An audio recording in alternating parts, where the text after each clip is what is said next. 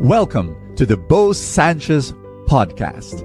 And my prayer is that through these powerful messages, you will live an abundant life. This podcast is powered by the Abundance Network.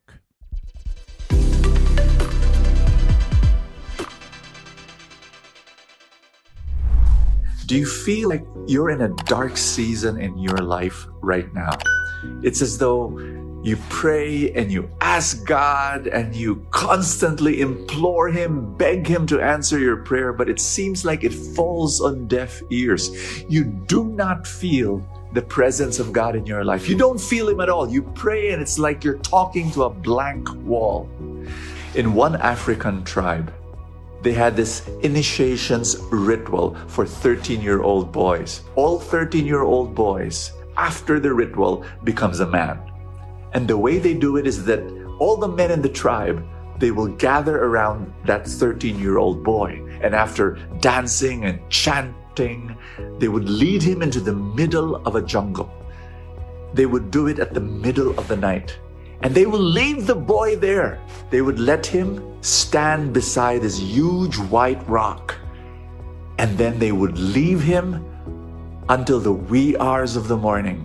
And you can just imagine, if you're that 13-year-old boy, you'd be scared, you'd be terrified. Every little tiny sound from that jungle would horrify you. And he'll imagine the lion and the bear and the tiger and the snakes until the crack of dawn. The first shafts of light would pierce through the thick canopy of leaves. And then he would sigh and he would say, "Oh, yes, finally it's morning." But then he senses that there's someone behind him, above him. He turns around and on top of that white rock, he sees his father, his own dad, holding a long spear. That whole night that he thought he was alone, he really wasn't alone. His father was there guarding him. He just didn't see.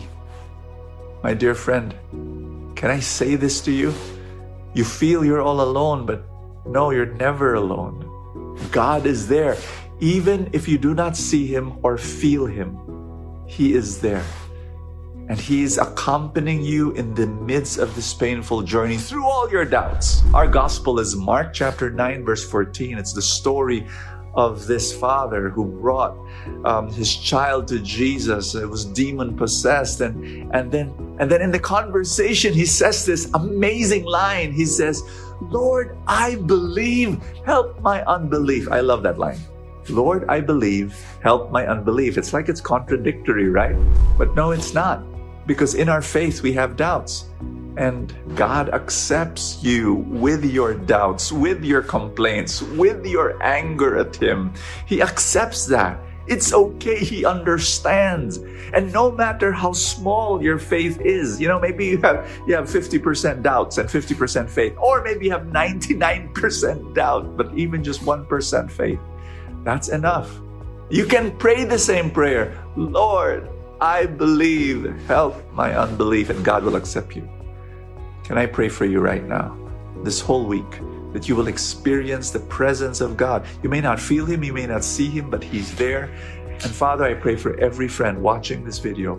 I ask you that your strength be with him, be with her. I pray for your Holy Spirit. I pray that faith will be deepened, trust will be stronger.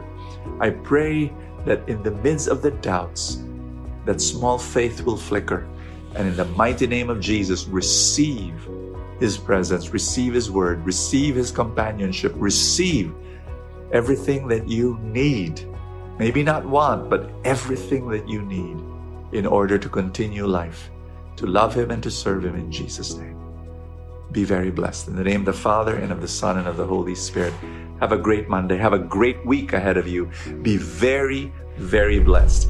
Join me for the How to Make Millions in the Stock Market seminar on March 11th. I will see you there.